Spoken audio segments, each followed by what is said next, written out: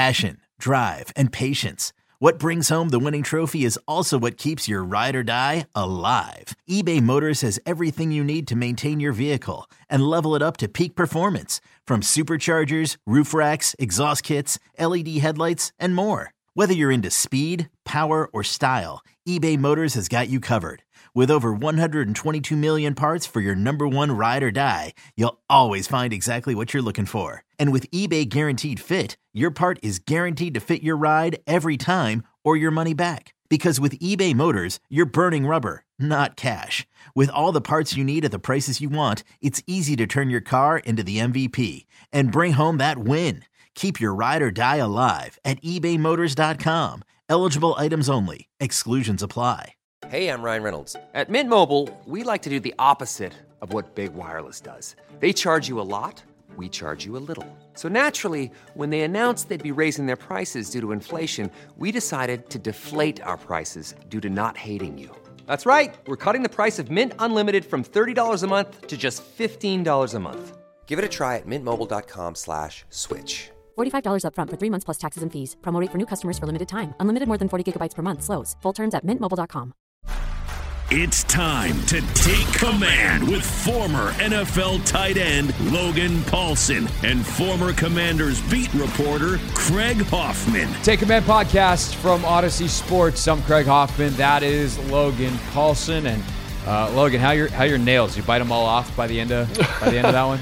Yeah, I mean, it definitely was a game that kind of felt closer than it needed to be, and props to Atlanta. I thought they did kind of what we thought they would do. They ran the football really well. I kind of felt like at times Arthur Smith outsmarted himself trying to throw the football when they were being very efficient running the football. I understand why he did that, but again, props to the Commanders defense for being ready for those kind of change-ups, and then making plays kind of late in the game when they had to, a couple TFLs that got Atlanta in weird spots where they had to punt the football. So it just felt like it shouldn't have been that it felt like it should have been close, but not that close, I guess is what I'm saying. And and I think that was something that was a little surprising coming into that fourth quarter, just being like, man, like Atlanta, if we're being totally honest, probably should I know there's no shoulds in football, but probably should win the game. They run the ball down there at the goal line instead of throwing it. Payne can't get his hand on it. And look, getting past that Washington front when they got to have it is tough. Look at the fourth down decision earlier in the game at the end of the first half, which is also an interesting inflection point of the game. Rivera not calling timeout. It kind of winds up working out because Heineke throws just a god-awful pick there. But, I would have, the way Atlanta was rolling, probably trusted Cordero Patterson to get it in. Instead, they throw it, and Payne gets a big old paw up, and they get the interception and game over. So it's a weird one, man. And then Cordell Patterson's open. I don't know if he scores there, but it's definitely a completion. You're probably on like the 1 yard line at worst, touchdown at best. And there wasn't a lot of time left to be scrounging around. I also thought it was interesting that this is props to Jack, I think. Like their whole third and short plan was kind of based off the quarterback RPO stuff or quarterback zone read stuff. And so I felt like a little bit because they had adjusted to that in the second half. They got the fourth down stop. The Commanders I'm talking about now, you could tell Arthur just didn't feel super comfortable calling it there, and it was a little bit like, well, what do we do? And if I'm advising him, I'm saying, hey man, just take a shot with Algiers at the end zone 3 times in a row in terms of running it right down their throat. I'm pretty sure based on how the game was going, you'd get one. But again, kind of overthinks himself there a little bit. And again, the Commanders defense kind of leads to that through the production of the game, but just there was a couple decisions like that by him where you're like, that's a little weird. Like, why not just kind of stick with the girl that brung you? You know what I mean? The play before is the one that kind of sets them up weird. They try to do a rollout pass in the goal line for the touchdown, and then that ends up being the weird Mariota scramble that kind of sets up that 2nd and 3 from the goal line. So just, again, not bad play calling there, but just a little bit surprising maybe. And I think the Washington Commanders, again, they earned that. James does an excellent job on the the zone read, the play before, the 2 plays before, and they've earned that. But again, like, you kind of wonder what Arthur was thinking there in certain situations. Yeah, definitely. I mean, it kind of plays out the way that I said when we made our predictions at the end of countdown to kickoff, I said at the end of the day, I feel like Washington's just a slightly better version of Atlanta. Right. And that's kind of exactly 100%. what it was. Yeah. These two teams run very similar game plans on the day. Mariota throws it 25 times, Heineke 23. Atlanta rushes it 29 times. Washington rushes it for a season. Actually, sorry, that's not a season high. 37 attempts. The 176 yards they get on the ground, though. That is a season high. And it's the kind of thing that like Scott Turner to me is on a heater. I don't have a lot of complaints about the game plan. I'd be curious once we look back at the film on Wednesday on the show that like where was Curtis Samuel? I'm a little bitter about that personally because I had a financial investment in Curtis having a day. But just from a production standpoint, it would seem like getting Curtis and Jahan a little bit more involved in the pass game, some quick, easy stuff would probably be beneficial. But at the end of the day, like it's just like you're tweaking at that point. You're like, all right, let's see if we can get our guy a touch. Let's see if we can be a little bit more efficient in the passing game. But from a game plan standpoint, the play calling itself, how they manage the game, very, very few nits to pick with Scott Turner for the 4th, 5th straight week. Yeah. And it's as simple as, one, because it's not as simple as just running the ball 37 times, right? It is early in that game, including, by the way, the first play of the game. Right. They take a shot. They go, hey, let's go play action, get it out, get the ball to Terry. I think it was a 26-yard completion. We didn't know at the time that'd be basically a 5th of Taylor's passing total on the day. But by establishing that threat early and with a couple of other passes where Heineke goes 4 of 4 on that first drive and picks up a couple of chunks, that allows you to be a little bit more versatile in your play calling the rest of the day. They use, Samuel on a ton of jet sweeps, and would I like to see him back in the backfield a little bit? Sure, again, nit to pick, but they use him as kind of that edge player to keep some width in the defense. And I just think Scott has really found a way with Taylor that is not going to get you a lot more than 20 points necessarily, but feels like against most teams in the NFL is going to get you 20 points. And the way the defense is playing right now, that's going to win way more games than it's going to lose. Yeah, and I think in addition to kind of like these overarching kind of philosophical things, obviously Gibson gets the reverse early. We mentioned them, the Curtis Samuel's touches on the reverses. I think the identity that they've been able to establish with this like duo run concept, they do other stuff, but obviously the run they run the majority of the time is this duo. And I remember on the field goal drive, I believe they ran duo 4 times and they ran it out of 4 different formations, getting to it 4 different ways with 4 different, not different personnel groupings, but different alignments and assignments. And I just think that again, it's allowed for this kind of ownership of the run game that we haven't seen so far with them, and an execution level that's been great. And then for them to kind of throw in some kind of cute little trick plays, the long run to Brian Robinson, they're in an overload to the right, an unbalance to the right. So you've got an extra offensive lineman to the offensive right.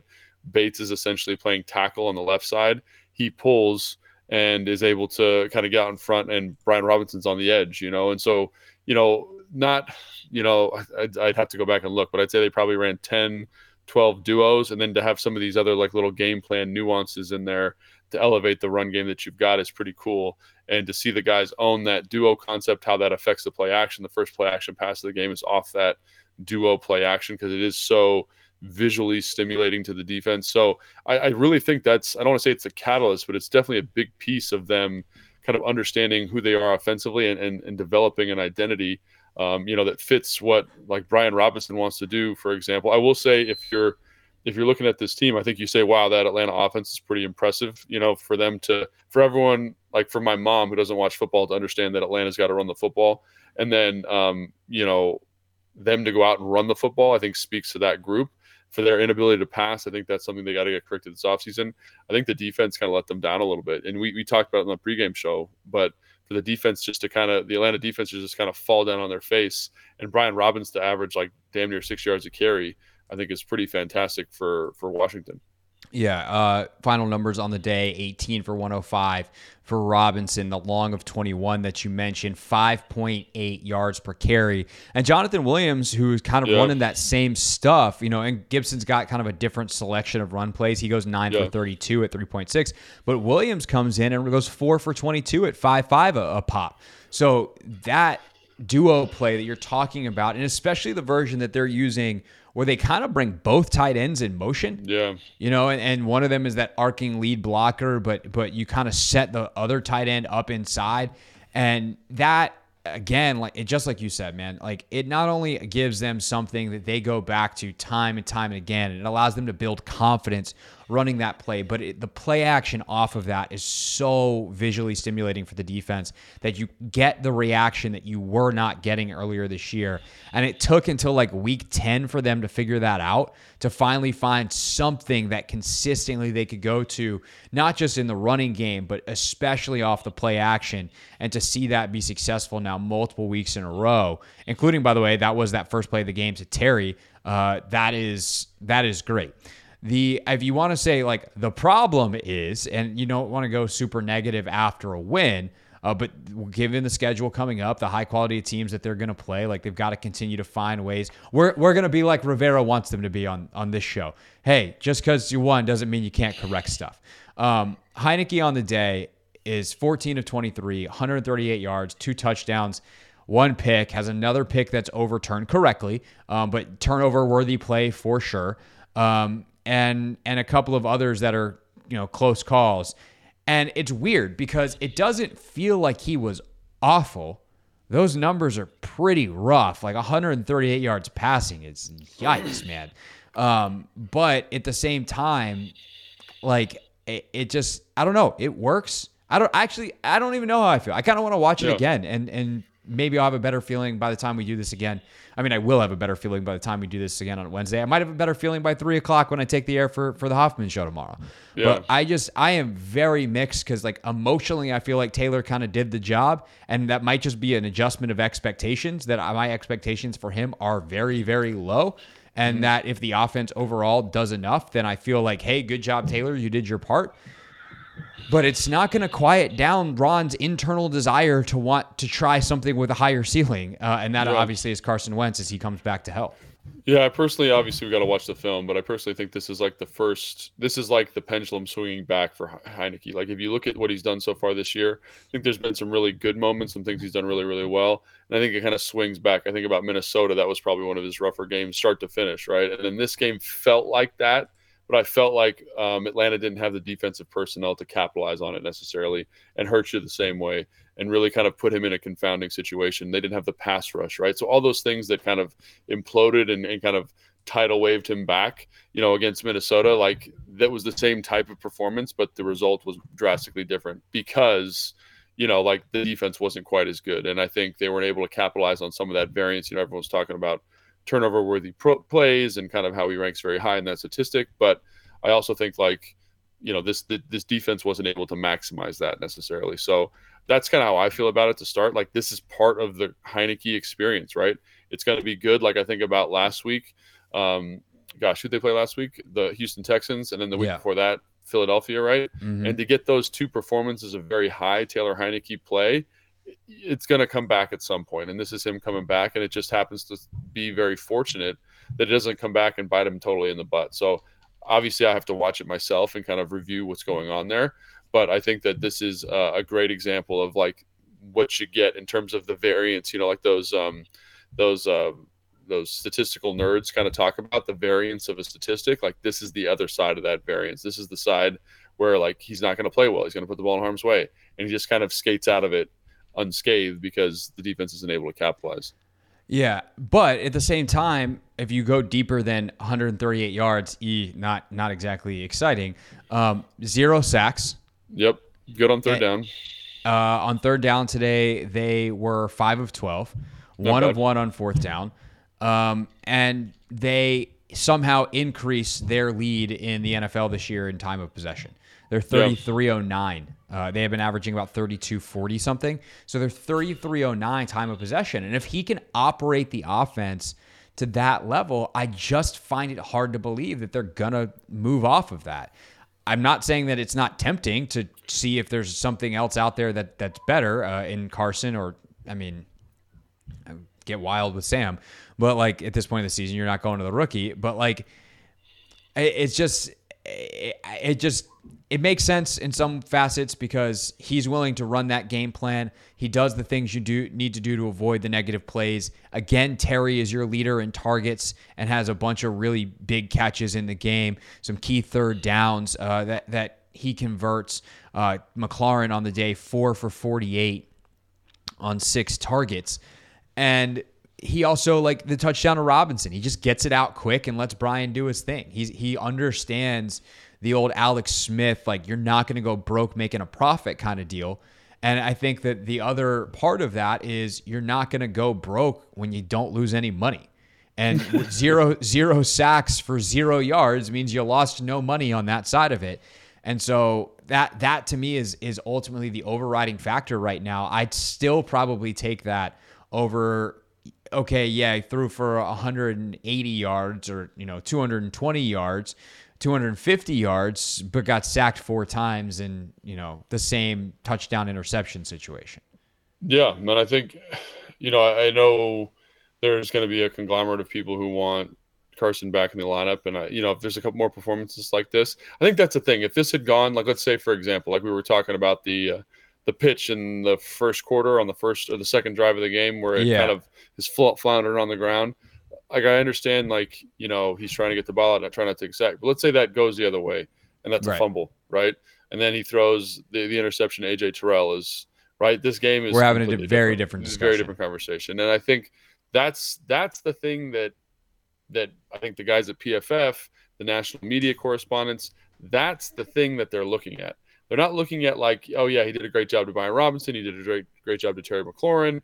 They're not looking at that. They're saying at some point this is going to explode, and it's going to be a terrible game.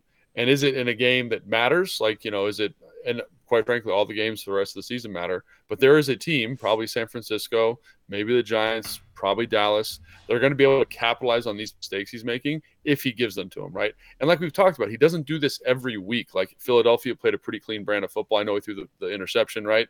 Against Houston, pretty clean outside that first kind of attempt to throw an interception early in the game, but don't really have a problem with that. But then you go to Minnesota and you see what happens when he's kind of leveraged, when it swings back the other way. So at some point it's going to happen.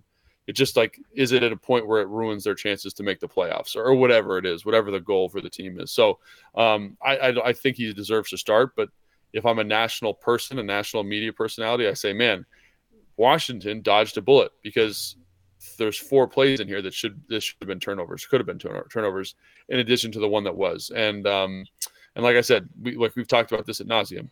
He elevates the offensive line. He elevates the pass game right now. But there's also, if those things are actualized, they lose this game. So that's kind of what we're talking about here. And it's not a matter of if it happens, it's a matter of when it happens. Right. And just to quickly reiterate something that we agreed upon on the pregame show when we had this discussion this morning, Carson can have that game too. And because of that, it's not like you're going back to 2018 Aaron Rodgers or 2000 anything Tom Brady. You're going back to 2022 Carson Wentz. And if that's the case, then I don't know how much. I think we both would rather take this version of Taylor that doesn't have the downside of the sacks and those kinds of things that keeps the offense trucking, and how they've gone from 2-4 to very much in control of their own playoff destiny. They're a half game behind the Giants, who they play for their next 2 games with a bye in the middle. So there's a chance they could, if they win both of those games and the Giants lose the game in between, like they're 3 games up on New York. They also have a game against Dallas, who's the other team that's ahead of them in the wild card. So they could get, they're not going to catch Philly, probably, unless the Eagles just implode down the stretch at 9-1. But they're 2 games back in the loss column of Philly. They're 1 game back, in the win column of Philly. They're 1 game back of Dallas. They're tied with New York, and they play all those teams. And then depending on what happens in the West, you've got San Francisco and Seattle, who are currently tied record-wise. San Francisco holds the tiebreaker. But if you wind up in a tiebreak situation with San Francisco, you play them too. So, like, Washington is very much in control of their own playoff path right now. Yep. And that is wild considering the things we were saying. I sat on one of these post-game pods and drank a beer earlier this year, Logan. That's true. I mean, I think this to me is what I try to keep in mind every single week of the NFL season is look at the New York Giants right now. There is a chance they lose the rest of the games for the season, right? And they are 7-11. And obviously that's a better record than a lot of people thought, but they just got hot at the right time. And then it was in the national kind of zeitgeist for a while that, oh, the Giants are really good. This is awesome. The season goes in waves. It goes in quarters. Like the first quarter of the season is really nonsense, in my opinion, because you don't really know what anybody is. And then the second quarter of the season, you kind of figure out, okay, this is who they want to be. And then it's not till like game 8, 9, 10 that you say, this is what this team is. And that's why the second half of the NFL season is so fun, right? It's because everything becomes finalized. So it's cool that the defense has kind of grown up. They've blossomed into a unit that we feel pretty good about. The special teams is playing really well. The offense has this identity kind of centered around running the football. And according to kind of trending NFL statistics at the moment, like that's a viable way to win football games, which a lot of people thought was impossible at the beginning of the season. So I think it's a really exciting time to be a Commanders fan. And I think the coaching staff, Ron Rivera, Scott Turner, Jack Del Rio, all the assistant coaches deserve a ton of credit for that. And also the players deserve a ton of credit. We talked about this previously, but we can't say it enough. Just how some of these young pieces have developed. Forrest leads the team in tackles today, right? Seconded by Jamin Davis, right? Two guys that were kind of like, who are they going to be? What's their role going to be? Is Jamin going to be out of the league in 2 years? And now all of a sudden they're huge contributing pieces to this team. You get Christian Holmes stepping in for an injured St. Juste, who does an excellent job today. I mean, obviously there's a face mask penalty, but for a guy there's one or two other plays where he kind of lost to edge contain, and you're like, buddy. Like a 7th round pick to come in and kind of be a developmental piece. I don't think that's a bad thing, right? McCain at the nickel, right? That's been a really nice addition. So all of those things are very, very exciting. I mean, Casey Toohill has another tackle for loss today almost and gets in on a sack. Like these pieces that were much maligned and kind of like unimpressive are now kind of growing. So it's exciting. You'd like to see some of that develop for, on the offense. And I guess there is, like the running backs have developed quite a bit. The offensive line is galvanized. Terry McLaurin is kind of being the big dog, which is the first time like I've really seen him kind of own that since I've been covering the team. So like that's been really cool. And then obviously the one variable there, which is maybe the most important variable, which we've talked about a lot in the pregame on the podcast, is Taylor. And those things, I think we know the answer to Taylor. It's just about, can the other things around him continue to develop to insulate him even further? For sure. Last thing I do want to mention real quick, we got to show some love to the defense on the way out here on the podcast. Yeah. They hold Marcus Mariota to 174 yards through the air, touchdown and interception for Mariota. Obviously, the interception coming at the most opportune of times. Falcons, it's funny because no individual rusher has more than 54 yards, but they gained $167 on the ground, thanks in large part to Mariota's 49.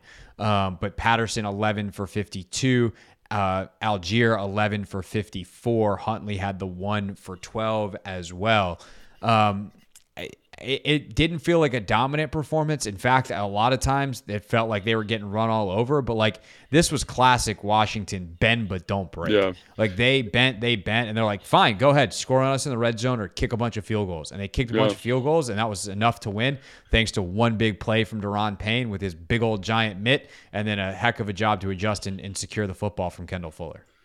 Yeah, and I think, when you really think about it, there's probably 2 drives that Atlanta goes on in terms of running football consistently that really make you feel like, oh, that wasn't that good. And like I said, I think a little bit of that is Arthur Smith kind of maybe overthinking it a little bit.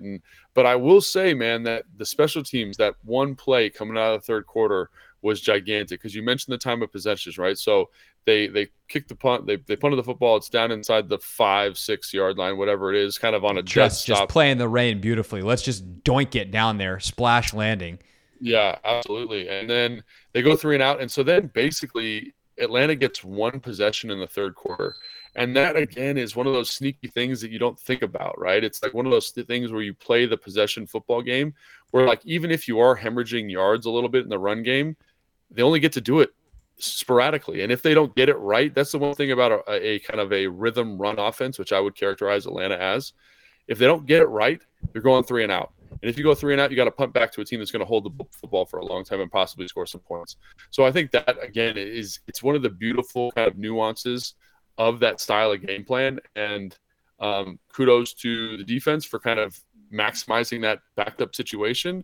Because really, like, to me, that's the key of the game. That's like the turning point of the game, right? That's where, Washington has like a 4-play drive. They punt, they get the ball back kind of in that 40-yard range. They drive down, they convert the 4th down. They end up scoring a touchdown. And that's the ball game right there. I mean, it's 16-13. They get another field goal, but that eliminates all of Atlanta's offensive production in the third quarter. And then you could feel them in the fourth quarter with a little bit more urgency. And I felt like that's one of the reasons why Arthur Smith is making some of these kind of perplexing decisions. We need to get back in the game. Let's call a play pass here. Let's do some of this stuff. And it's like, if you really look at the clock and time management, just run the football, right? Do what you are, be who you are. But again, the pressure and the way the game shaped out and the limited number of opportunities that they had in that third quarter really lends itself to to stressing Atlanta. And like, obviously the defense didn't make a play to win the game, and they were able to do that. Yeah, I mean, the offense really put them in a tough spot at the end of the game because, Atlanta, it was actually kind of funny. I had paused the game to make lunch and stuff and was catching up, and then forgot that I was catching up, so I was watching behind, and I tweeted, hey, great job by the defense getting off the field, and the offense could salt this game away. And I got a couple of tweets back saying like, hey, buddy, you're behind. I was like, oh, crap, I am. Like, delete tweet, fast forward. And by then, the offense had already gone 3 and out at the end of that game. And interesting, too, because they start that drive with Gibson when Robinson had been the guy all game, and he gets pushed out for a loss of 2. Robinson gets 1, check down to Gibson, gets him 7 back to help out the press and the punt team How much time was on the clock then? But you go from you get the ball with 7:08, you give it back with 5:09, which is a 2-minute drive for a 3 and out. That's a pretty good job of clock management by Taylor Heineke. However, you'd like to get a first down there and really kill that clock and get a field goal out of that drive, especially because they started with it at their own 40. Yeah. And so if you kill 5 minutes at 7:08 and a field goal, it's a 2-score game with 2 minutes left. They don't. They give it right back, and Atlanta marches 10 plays in 4:05 before they ultimately throw the interception. Montez Sweat, it jumps off sides on that third down. Mariota scrambles out, loses 2, and then on the 2nd and goal at the Washington 4 is when the interception comes. And it just felt like that was the other drive where it just felt like they were opening such huge run lanes, right? They were doing such a good job on the interior there of finding double teams and winning matchups. And I really am excited to go back and watch what they did, because it's something that no one's been able to do to this team. But we talked about the kind of end of game management there for Arthur Smith.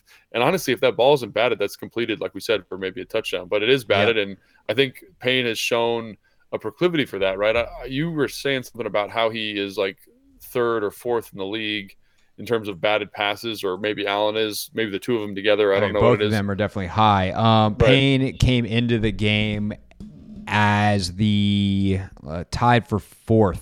In the NFL in passes defended by defensive tackle. Brown from Carolina had 6. TJ Jones and Tyler Tart, Denver and Tennessee, had 5 apiece. And then Payne tied with a couple of other guys, including Jeffrey Simmons from Tennessee, with 4 coming into the game. Right. So obviously he's shown like a kind of a knack for that over the course of the year. So I want to say it's a little bit serendipity, but also, he's been making that play. He's made that play 4 times this year, 5 times counting today. So, as much as I want to say it's a little bit lucky, like, what is that thing where like luck and skill meet, right? Opportunity and skill. And I think that's what you see there. Yeah. Opportunity, or luck is when opportunity meets skill or something like that. Yes. I don't know. We could probably just keep butchering it in versions that sound basically correct. Leave a comment. Across. Leave a comment if you know what it is. Yeah. Leave a comment on YouTube and just be like, hey, here's the Chinese proverb that you're looking for. Actually, it's a German proverb. Actually, it's whatever. Right. Yeah. Someone let us know where the proverb came from and what it is. Also, while you're doing that, before you scroll down to the comments, if you're watching us on YouTube, hit like and then hit subscribe to the channel. That would be much appreciated. And if you're just listening to us on a regular old podcast platform, no visuals involved, That's fine. That's how I consume most of my podcasts. I'm a Spotify guy myself, but the Apple Podcast app is also great. Of course, if you're listening for Odyssey podcasts, I'm listening on the always free Odyssey app. Wherever you're listening, same thing. Hit that subscribe button, and we're coming at you 3 times a week during the season here on Take Command. Our next podcast is Wednesday. We do an extensive film review of the game. Logan watches all the All-22. I watch as much as I can because he has fancy technology that allows him to watch it in a much more efficient fashion than I do. And he also has the knowledge to make sense of it at a higher level. And I just ask him questions about it. That is coming up on Wednesday's show. And then on Friday, we will prepare for the New York Giants, who the Commanders see before going on their bye and then come back and see again. One of the weirdest scheduling quirks, by the way, that I've ever seen in the NFL. I cannot ever remember a time seeing a team playing the same opponent back to back. Obviously, the Giants are 2 and 3 weeks because they don't have a bye in between. But what a wacky bit late in the season here as we go into December. Commanders in control of their own playoff path, in control of their own destiny, if you will. Although I kind of hate that phrase because destiny is supposed to be by definition preordained. And now we're getting really philosophical, Logan. Watch out. Watch out. All right, that's it. That's all for this edition of Take Command. Appreciate you listening, and we'll see you on Wednesday. I'll see you all tomorrow on the radio on The Hoffman Show. Old Man Winter here. If I had it my way, it would stay winter all year long. Short days, wind chill, black ice, and a good polar vortex. Oh, heaven. Wait, is it getting warm in here? Your cold snap is over, Old Man Winter. Spring has arrived. Spring. Spring is here, which means it's the perfect time to get away in the Hyundai you've always wanted. Visit the Hyundai Getaway Sales Event, where you can get great deals on all of our award-winning Hyundai models, like the tech-filled Tucson and Kona, as well as the spacious Palisade. Enjoy wherever you go with the peace of mind that comes with America's best warranty and 3 years or 36,000 miles of complimentary maintenance. But hurry in, these deals won't last. Add more joy to your journey at the Hyundai Getaway Sales Event. Now get 0% APR or up to $1,500 bonus cash on the Hyundai Tucson. Now during the Hyundai Getaway Sales Event. Offers end soon. Call 562-314-4603 for details.